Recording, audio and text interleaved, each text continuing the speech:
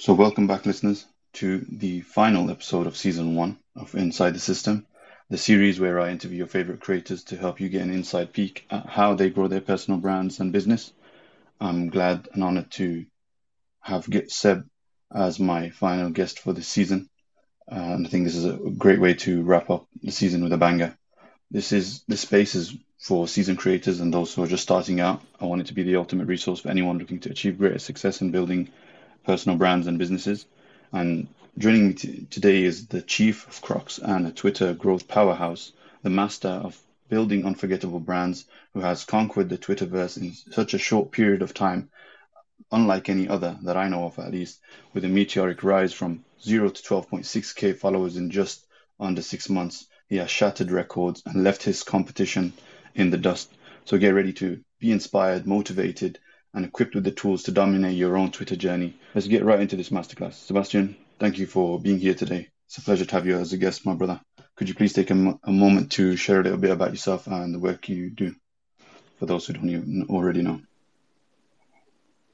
Yeah, absolutely. Thank you for having me. So basically, as you know, Sebastian, been growing my Twitter account for 6.5 months now. Scaled my business, coaching and mentorship business to 5 figures in 3 months. And right now, I'm on track to scale it to 6 figures by the end of the year. Also trying to build up my digital products empire. Started in December 2022 from a humble account on which I just post platitudes and quotes. Very quickly shifted to professional account, shared my story, shared my experiences prior to actually making the account, learned copywriting, met a lot of interesting people, made Crocs go viral, uh, got it to around 13,000 posts per day. So it went very, very viral. And then networked with accounts ranging from 100k to 150k followers. Also made a lot of friends, and yeah, definitely looking to scale it further in the coming months. I like it, man. And yeah, it's so crazy because when I think back to one of your posts, I think you said by the end of the year you were thinking to be at 10k followers. How much has changed, and we haven't even, we've just about hit halfway. I don't think we've even finished halfway, to be fair. So it's crazy. Um, I think let's dive right into organic growth, and then we'll go into monetization later. Let's start with content creation strategies and what has been effective in driving organic growth for you. Definitely sharing my personal stories and experiences. From what I found, people on Twitter mostly seek something relatable. They also seek entertainment. So the only pillar of content that truly works is just being yourself. I tried a lot of different approaches, tried sharing pure value, tried sharing pure proof. I also tried sharing anything that worked for bigger guys who tried to copy their thread format, their tweet format. I did that early on, definitely in December, but from January and then on, I found that only finding your own personal style is only what works. So since then, I'm mostly using the EVA strategy. So basically, entertainment post in the morning, value tweet in the noon, and authority tweet in the afternoon, which basically targets three key metrics, which is engagement, growth, and monetization. And of course, it gets me funds on the way. But the main thing that drives growth is definitely being personal and relatable and entertaining. But also a great factor to my growth was definitely finding a close circle, as I did with Glenn, with Dylan, with Tatsuki.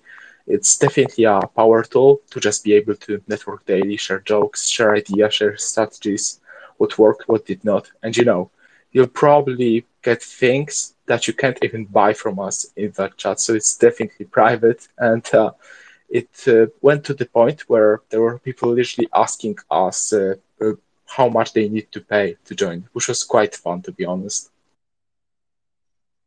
That's insane. It's like a little private mastermind or circle that people want to get involved in. Um, I can definitely see you guys leveraging that as a community as well, if you wanted to, and make money from there. We'll talk about uh, the upcoming teasers later on. You know, you talked about the AVA framework, right? And at the beginning of this year, if I remember correctly, a lot of people were going down the whole good morning posts, and then it started to die out and things started to shift. And I'm curious, do you think there'll be another change for in the future in the way that you deliver the posts throughout the day? And the follow-up to that is, how do you identify those changes and how can people go about creating frameworks? So there were several questions there, but I'll go over them again if you need to. Honestly, the algorithm is changing even now. I even noticed that the engagement has died off, at least the past few days, and also the growth has died off. I think that got better today, but for the past 3 or 4 days or so, it was extremely slow. And what's weird is that even flexing numbers and wins has stopped having any effect. So I think that someone at the Twitter HQ definitely got fed up with the same bland content everyone's seeing on the timeline. As of now, what works is mostly sharing personal stuff. I know that it sounds weird, but I had the greatest experience with sharing maybe not failures, but I'd say more of obstacles and also relatable things that you found on your own journey. So definitely sharing your own emotions and also the path that you've paved towards a certain goal, whether in your business, in your journey, or even in your real life outside of Twitter.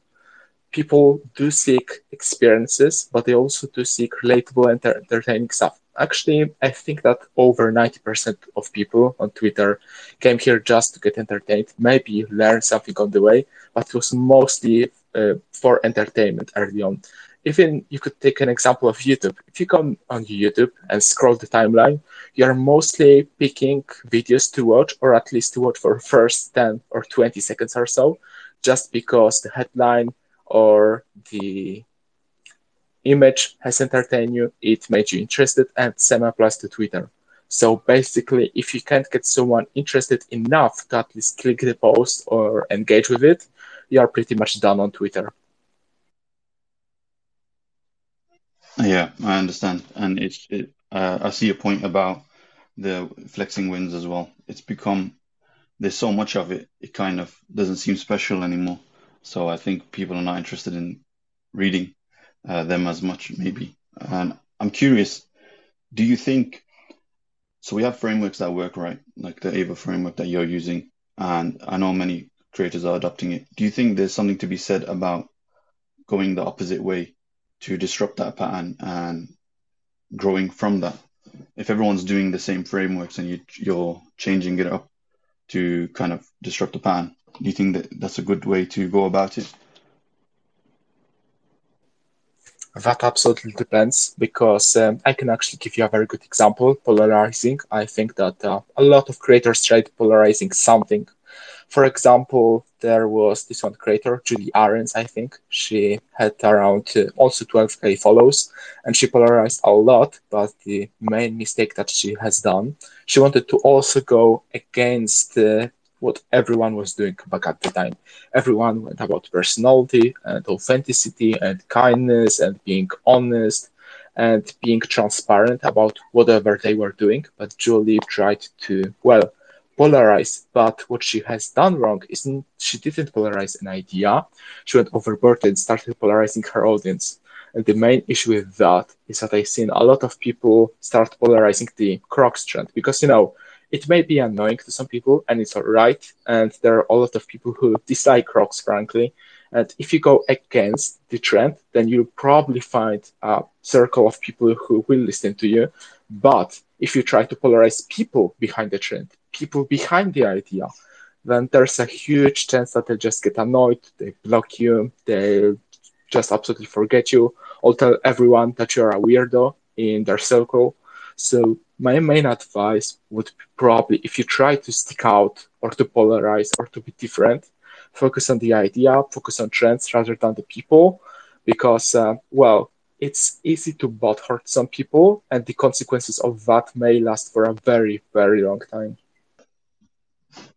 I remember us talking about this on our call as well, that people calling out specific creators.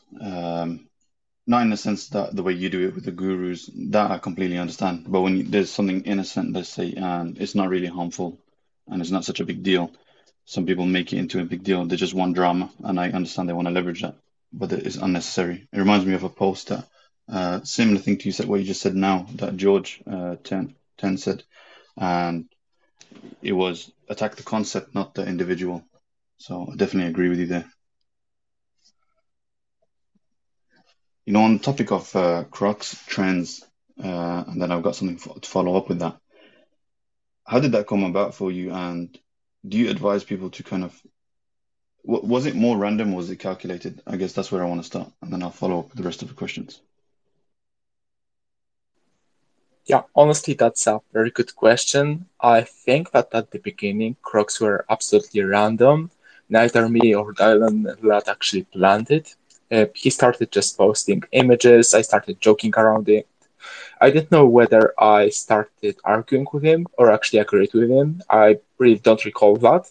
But somehow we ended up to posting it as a kind of an inner joke. We just found it funny to us. And the main dogma that went behind our content, if we like it, if we feel that it's good, we'll post it. So we didn't even think that others wouldn't understand the concept itself. So basically, where the hell did Crocs get from? Most people back then were just like, what are you talking about? And still, there were a lot of people who started questioning. They started tweeting about it. They started asking questions to other people, whether they've heard the news, what those guys are going on about, where did the Crocs come from, and basically they started to snowball the entire effect. More and more people started asking themselves questions because imagine that you tweet something for the evening, go away for 2 days, you come back, and the morning after 2 or 3 days, you see half of my Twitter going on about singular trend, singular keyword, Crocs. So when it actually started getting traction, I think that me and Dylan started to ride the trend somehow. We wanted to simply make it better, make more people interested in it, simply for the sake that it was fun, and it also connected people together. It also boosted our engagement a lot and brought a lot of traction to our accounts and visibility. What's more is I've mentioned already, I've closed a high ticket client from a Crocs meme just because someone was impressed that I had enough power to actually create a trend. Because a lot of businesses or entrepreneurs who want to grow their brands, they want to get visibility. And if you can get visibility with a joke that everyone raves about and they're constantly engaging with you, that's still enormous bonus. That's enormous pro to you. If you're able to use trends to your advantage, that's a powerful tool, and by all means, you should use it. So, in conclusion, it wasn't planned at first. We started controlling it at some point, and I would definitely recommend to start some sort of a catchphrase, a trend, but try to do it in a close circle of friends. The effects will be way better. Yeah, I definitely can see that it's powerful, and it was trending. Literally, my timeline is filled with people posting about it, whether against it or for it, and even the comment sections are hilarious. Like, especially anyone who mentions you, or if I just look at your comment section, someone has to mention it. So it definitely works wonders. On that last point where you were talking about recommending it to people, is there any methodology you're thinking about, maybe some sort of criteria of how to approach this? Because if everyone just goes out there trying to find anything random to kind of set as some sort of trend, it will look forced and unnatural, and most likely will become annoying rather than a benefit. And I have kind of noticed certain people trying to use a certain word, a keyword, to kind of push out some sort of trend, but it doesn't come off the same way. So I'm wondering if you have thought about it from a strategic point, and what would be your advice in that area? Honestly, forcing for something to appear, for example, for a trend, a catchphrase, or an idea, it probably won't work. The funniest things, the most effective strategies, the mind blowing ideas that actually came to me were either where I literally cared the least about making something happen. So, for example, I was taking a walk, or just chatting with someone, or I was writing something down, and I thought, oh shit, that's an interesting idea. I should make it happen. It wasn't like I just sat down, started meditating, focusing. and trying to make the Crocs idea magically appear in my head. I wasn't trying to brainstorm the entire strategy behind it. It was more of an inner joke. It was a random uh, event, a very random event, actually. Very random idea. It got from nowhere, and we just took it to where it is now just because we found it fun. So if you try to force it, you will not get any results, and that's also why I recommend to get a very close circle of friends. Because if you're in a group, then there's a huge chance that you'll be able to joke, to brainstorm some interesting things, to get ideas, or to just have genuine fun. Because it's when the best ideas happen, when you just have a bunch of friends talking absolute nonsense. One of you finds something funny, and everyone else starts to catch up onto it. Great advice, Seb. Uh, and it makes sense. I think that's the better way and more natural way to approach this. The second thing, when it comes to not so much trends, but when it comes to naming things that I've noticed you do well, is the method branding, which you mentioned in your latest post. So this goes into it perfectly. So you got the AVA method, and I remember a few threads back, you talked about the benefit model, and there was a bunch of different things that you I think the NAP model as well. So tell me more about deciding to go with method branding and what advice you would give to creators here for their own frameworks. Honestly, the main focus would be to target just one. And many writers try to tell this to you, for example, just target one reader, target your ICP. And it's bullshit advice and it doesn't work most of the time because you force it. What I actually recommend is trying to understand the who would actually read my post and possibly get the most engagement. They would just absolutely love to read them.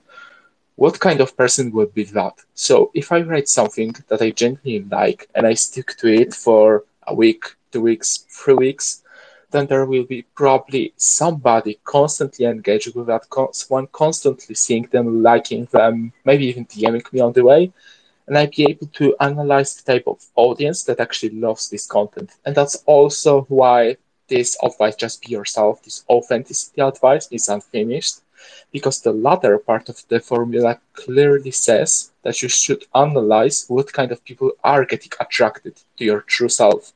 If you write something that you just find genuinely interesting, genuinely entertaining, genuinely valuable, or you just know that you build authority, will get you client, by all means post it.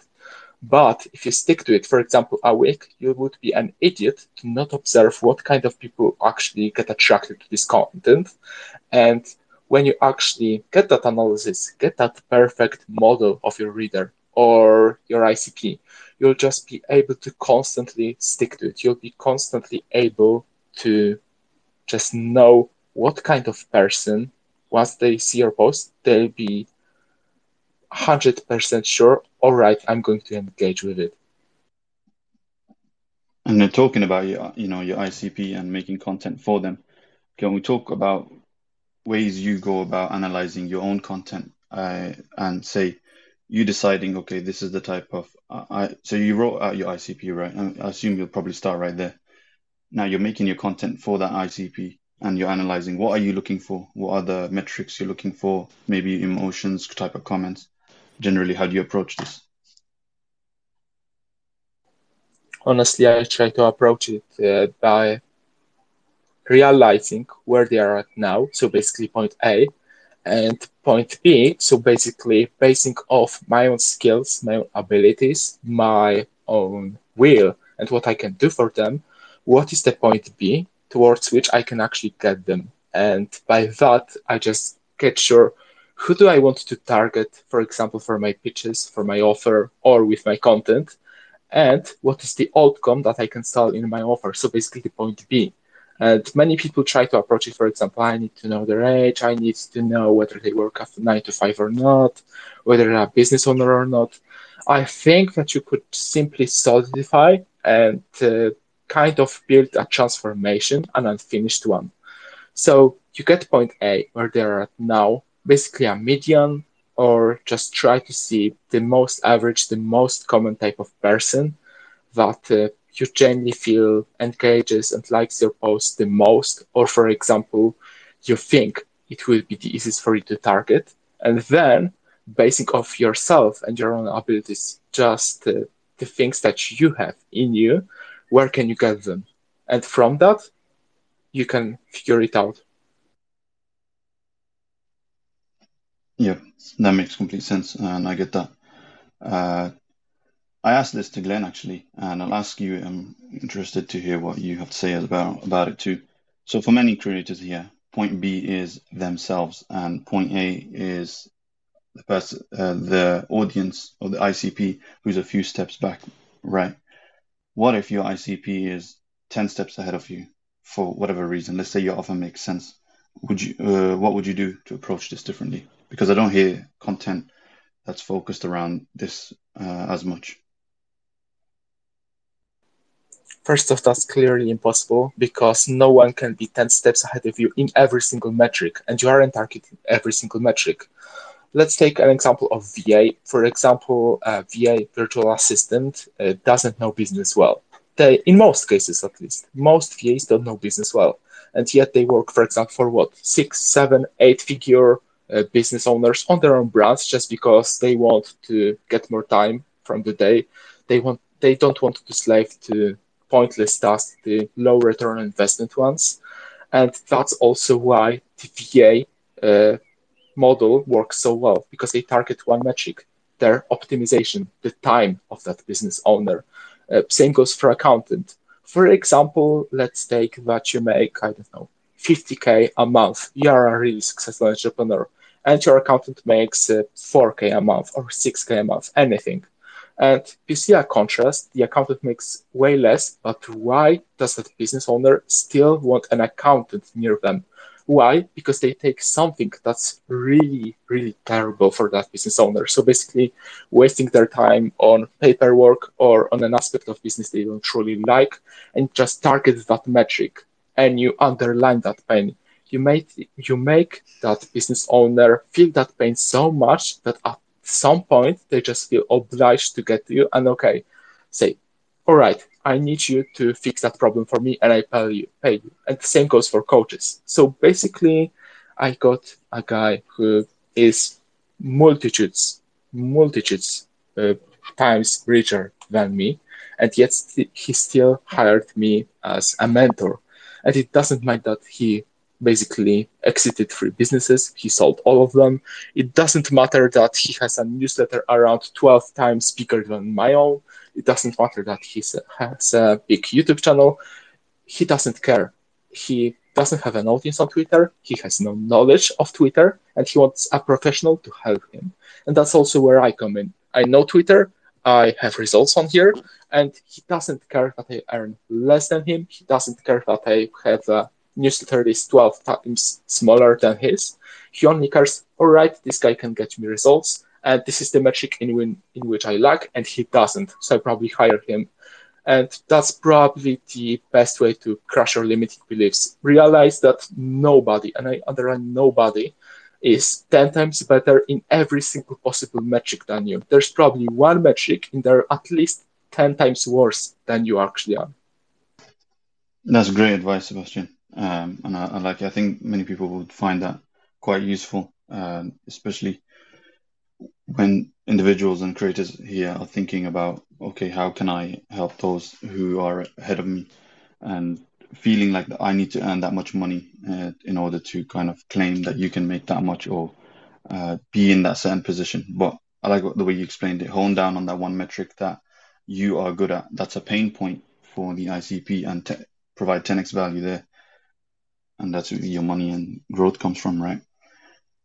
I want to move on to building a loyal audience, right? And most advice would probably say something like reply to your comments.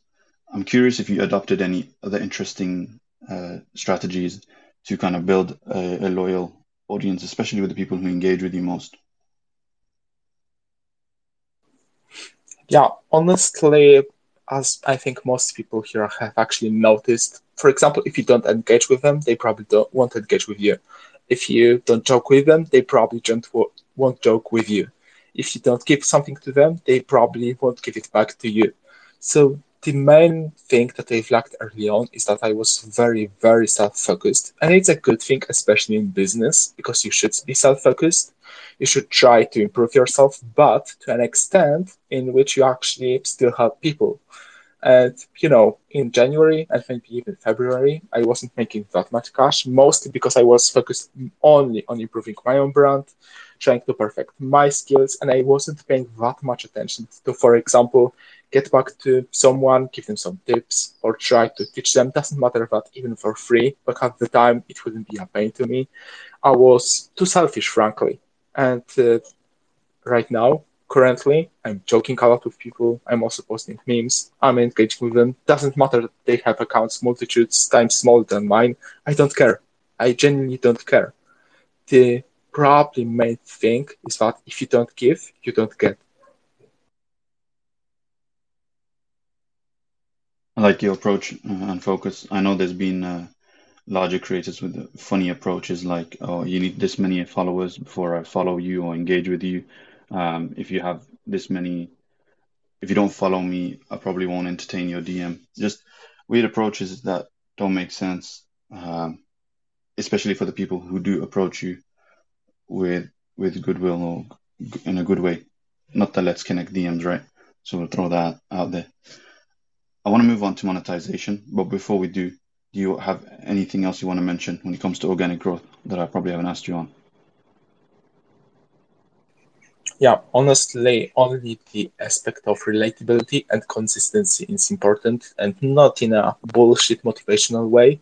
No, more in a way in which you should make your content and engaging with it a part of someone's routine. So basically, posting the same type of content every day on the same hour for God knows how many days straight. For example, let it be 2 or 3 months is extremely useful.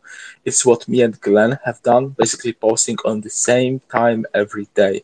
And what that does is makes people relate to us and they just expect our posts. And when we actually post, it becomes a part of their routine. They become acquainted to it and they're all right, probably the Seb or Glenn or Joshua or anyone or V is going to post. I should engage with them because I genuinely like their content. So what most creators actually skip is just posting consistently the same type of content on every day on the same time or exactly the same time. Doesn't even matter if you have to schedule posts. I don't care. You should do that because that creates relatability and someone just simply incorporates looking over your posts, reading them, and engaging with them a part of their own habit and strategy and routine. And that's immensely powerful. I never thought that posting at the same time would be as valuable as you mentioned it, but I have realized that I kind of become aware as well when you do post, and that is usually like the time I'll look for posts and I'll usually find yours amongst them. Definitely an area that I've overlooked myself. I'm pretty haphazard with it, but yeah, I'm definitely looking to adopting that advice. And anyone else who doesn't use a scheduler or doesn't post at the same time probably should consider it. Maybe even look at your metrics. Let's go into monetization. I'm gonna start with this question, and then we'll go into actual strategies on monetizing. Balancing between providing valuable free content to your audience and then monetizing your offerings. What's the fine line between them? Honestly, the main part that most people miss between valuable content and selling, it's actually what I have missed in February. It's pitching yourself more because most people think, all right, if I sell too much, the people will literally stop engaging. And that's actually true because people hate to be annoyed, but it doesn't hurt to put your own offer or your own service or your products out there. It doesn't hurt and it brings traffic. The main point between that and making it genuinely low pain for most people and to not make it too annoying is to connect their pains and the solution they seek to what you are actually selling. Because if you are trying to mix growth and self improvement content, but you're trying to sell a service which is basically done for you monetization, then you shouldn't expect much success. You'll probably lose engagement and you won't sell that much. But if you, for example, were a personal trainer and posted also about self-improvement, and your offer was also related to that, and you would be pitching it alongside with a high quality product that people like and it's low ticket, then you're probably going to sell quite a lot. And people won't even get annoyed, for example, if you do little black under tweets or threads, because if you have a niche audience, they don't frankly care. Do you think that George 10 audience is going to leave him because he barges you with like 30 emails every single time he relaunches Copy Thinkers? No. There are some unsubscribers, but no one is leaving him long term, and he still grows his audience. Why? Just because he targets a singular ICP and he knows how to do it not to annoy them. He targets the pain and he gives them a very viable and very attractive solution, actually. And that's probably the main aspect on how you can bridge value content with plugs and then selling. And George is definitely a good example with the advice you were giving, because when I do look at his posts, they're so random. They're just the most randomest stories, and sometimes I even forget that his model is about copywriting. But it's a flex in a sense that look at the way I wrote this story, look at the way I post, look at the way I format this, which I believe that is what his audience are looking at as well. And he's got a solid fan base, so he's definitely a good case study mentioning there. I want to go into the one-to-many model, but before that, do you want to talk about anything regarding effective strategies to monetize? Um, Perhaps strategies you mentioned before in your threads, and anything in between before we talk about leverages, because that is something I know you've been talking about in your latest threads as well. Yeah, honestly, the most powerful thing that I found out is also optimizing the link in the bio, because there's a lot of, opinions and recommendations. For example, just add a link or just add your landing page to the bio. And it doesn't work that way, because most of the people have it cluttered, it's hard to reach. And what I've done is to try to minimize the amount of options one person has to click. So I have my newsletter, I have my product, I have my offer, and that's it. There's nothing else. And also, as for the offer, it's literally one thing. I don't try to sell you 15 different things. I try to sell you building a solid brand, and here's the pricing. Pay me or not, that's it. And what people love doing is making like different tiers of payment or different versions. That's actually what I've done. I've done a tiered offer. So basically, you get the 3 calls this month. On the middle path, you get 6 calls, and in the final one, you get 8 calls. And it doesn't work because it builds up pain for anyone who wants to buy, your clients, because they have to choose. They have to choose how to manage their money, or in which way it should actually go, in which way they actually get the most of that money they actually invested. And it's absolutely worthless. What is better is showing them that they can pay different sums depending on how long they want to work with you. So I'll have the most expensive option if you want to buy just 1 month. I have a kind of less expensive option, a cheaper one, if you want to work between 2 and 4 months. And actually the least expensive option, which is I think around 25% cheaper than the just 1 month, it goes on for at least 6 months. So what that does is create a sense, all right, you actually have to declare how long you want to spend time with me, because the first month will cost, for example, 2.5K, but the month after that will cost just $700. So you would also be inducing the pain, but if you leave me, you lose some of that money you invested in the first month. So you're obliged to go through all of these months and still pay me monthly retainer. That's an interesting model. And I remember your old model was the bronze, silver, platinum package, I believe, something like that. So you were making sales then, and now, of course, you're on your way to 15K a month. I don't know if you hit it, but I think you were on your way to that. And is that why you say you made the Yeah, transition to one focused offer? yeah, absolutely. Because offer, a very well practiced offer, a very finished offer is what sells the most. People don't like clutter. They like simplicity, and that's what I've done. I've singular offer, singular outcome. I show my results, the results that client have given me, and that's it. I don't need much more. And also, even as it is currently in a Google Doc, I've made it very simple to read. I underlined what needs to be sent first, and you don't need to overcomplicate it. You don't need a landing page. You need simplicity. You need to know who are you targeting, and also know their profile, the ideal client profile. You need to know how much money they should make, or what is the distinct outcome. Because I see a lot of people with very good offers actually that I'd say they're really sexy, they are really finished, they are really polished, they really appeal to me, but they target various ICPs with their content, with their emails. So in one email, they tell you how to live your 9 to 5. So they'll be targeting 9 to 5ers who want to become entrepreneurs and start a high side hustle. In the next email, they'll try to target business owners just because they want to do some goal setting by themselves. And you create this problem by trying to target everyone that by the end of it, you target nobody. On that point, with when it comes to targeting several people, and you were mentioning targeting one ICP, but sometimes I look at different accounts and offers, and they'll say they'll target like agency, CEO, founder. In your opinion, does that still count as one ICP, or is that stretching your offer too wide? Honestly, I think that's actually stretching your offer too wide. And that's actually what I'm trying to nail right now. I have a lot of leads coming to me, and I have quite a lot of people actually paying me, and I'm working with them.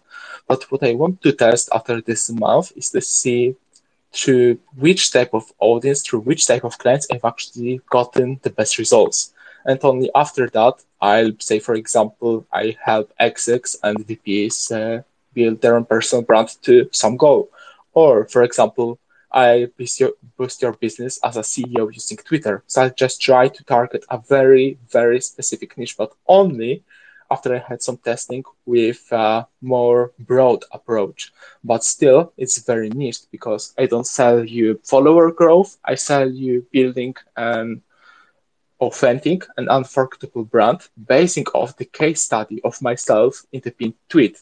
So the type of people that actually come to me and pay me expect similar things that I've done for myself. And from there, I can only check what type of people that actually onboarded I get their best results for. And this will be my perfect and niche ICP that I'll be only targeting for the rest of the time here on Twitter until my offer or expectations change. I like that. This is a very practical approach. I've made several notes as well. I still want to go into the leverages, but before that, there was another question. I'm just trying to remember, my thoughts gone blank here. And that is, you are going to introduce a few things later on, like you've teased communities and courses, and I want you to leave the benefits and advantage of that into the leverage discussion that we'll go into. But I'm just curious, are you going to remove certain things in your offer or on your page, or will you have it in a way that's clear and still aligns with the simplicity approach that you're taking? Right now, I'm going to still keep the offer at the same price as it is now, but in the future, I want to pair it with my own system, my own product. I won't spoil too much, but the price of the offer is going to change drastically. I don't know when, but definitely in the future once I get that up and working. And also, I want to create a low ticket, affordable product, just sharing some of my sales tips. Because only after selling, over 5 figures, I can actually tell people how to sell. Because I wanted to actually make a guide on monetization way, way earlier on, and I've done like cash printer blueprint, but it didn't stick because it was just a mix of threads. And sure, it's valuable to someone who's a beginner, but I preferred a more streamlined approach, and I also want to make use of videos. I think that they're way more digestible, and people just love seeing and hearing someone in person. It just makes the content hit so much more, and you can expect something like that. And also, I think that I won't spoil you on too much in the future, but it's probably going to be paired with my own offer. I'm definitely intrigued and looking forward to it. I know you're always cooking in the background. Even the community, I'm actually looking forward to seeing how that unfolds, how you structure it, and what's happening. And there's many teasers. Let's talk about leveraging because that is essentially what you're doing. You're building up towards this one-to-many model, and you've talked before about high leverage, low leverage in a few threads. And I also remember in, I think one of your giveaways, I read it as well. So tell me about your switch to it and what you're thinking. Honestly, the first giveaways were more targeted to my ideal fans because I didn't even have a solid offer. The second one was directly targeted to my ICP, which I think tried to guess back at the time. I didn't have a quite good system. It was in March, so tons of things have changed since then. But right now, I come to giveaways as sort of a way to get leads, but also my ideal audience. Because if you make it niche, so for example, I target direct metrics or direct approach, I've used to get certain results, then there's a huge chance that I'll get many less follows, and overall the amount of people that will come from me from that giveaway will be also smaller. But the amount of people that will be in this certain niche and they be actually interested and nurtured by my content will be way higher. And I plan to use giveaways merely as a launching point for low ticket products from now on. So I probably get 50, maybe up to 100 spots free, and then it goes paid forever. And I'm also definitely looking to leverage testimonials from products. So if I drop something, don't expect it to be so easy that you just reach it and comment and like. I also want something from you after you go through the product.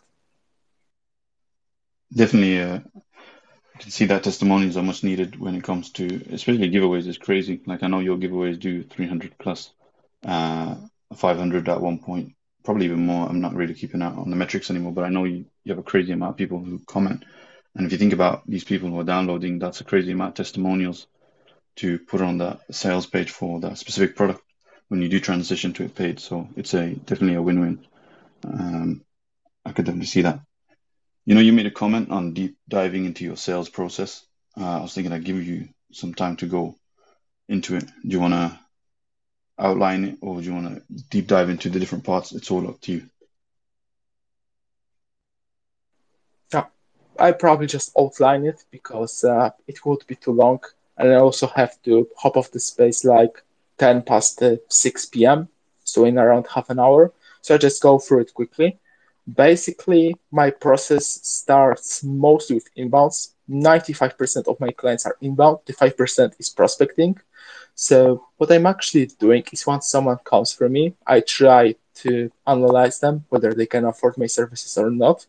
Because if I spot that someone is in 99% brokey, then I'll just probably give them some basic advice. And if they're annoying and they're just trying to spam me, for example, give me something for free, I'll skip them. But if I think that someone is qualified, then I either send them some questions trying to qualify them further. So, for example, what is the distant outcome you want for Twitter? Or, for example, have you had any previous mentors? Through which it's also a very good non-invasive question that allows you to know whether they can and afford your services and whatever they do want to actually get your services. So it's definitely a good thing to ask whether they had a mentor or courses or products regarding the certain thing you want to help them with.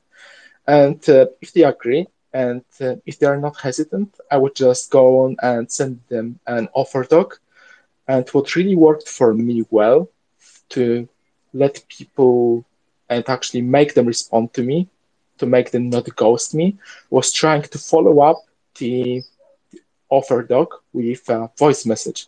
So whether that was just asking for them to shoot me a quick yes or no after they go through the offer, or just trying to give them some free knowledge. It really varies. You can do anything, but I just think that leveraging voice messages instantly after sending the offer doc or just your offer, it works nicely.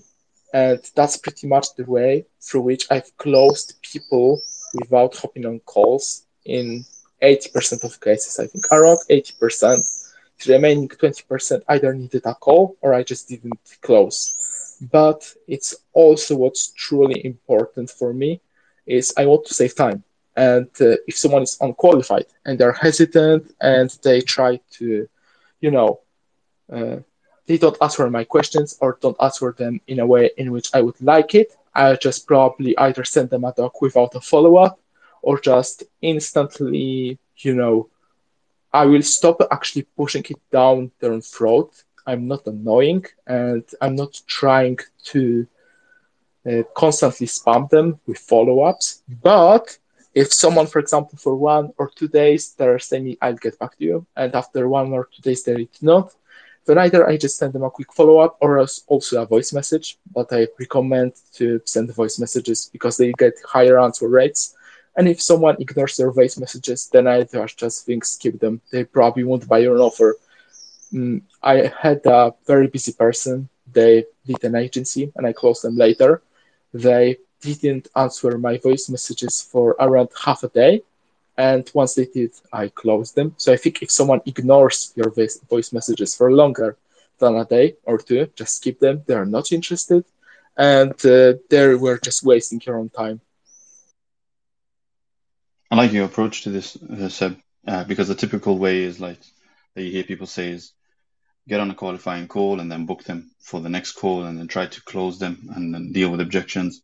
And I'm with you on not wanting to waste time, and I really can't be bothered to uh, like if someone's truly interested in what you have to offer, they will almost like be the ones who need your attention. They want you to close even if you're ignoring them. And not in a negative sense, but they really want to work with you, right? And that's the type of people you want to work with. But if you're the one who's running around and you're desperate and you're trying to close that sale and ask this and that, then you're wasting your own time and you're probably targeted the wrong ICP. You might need to refine it with your content and or spend time with people who are truly in line with what you're trying to offer. What do you want to talk about?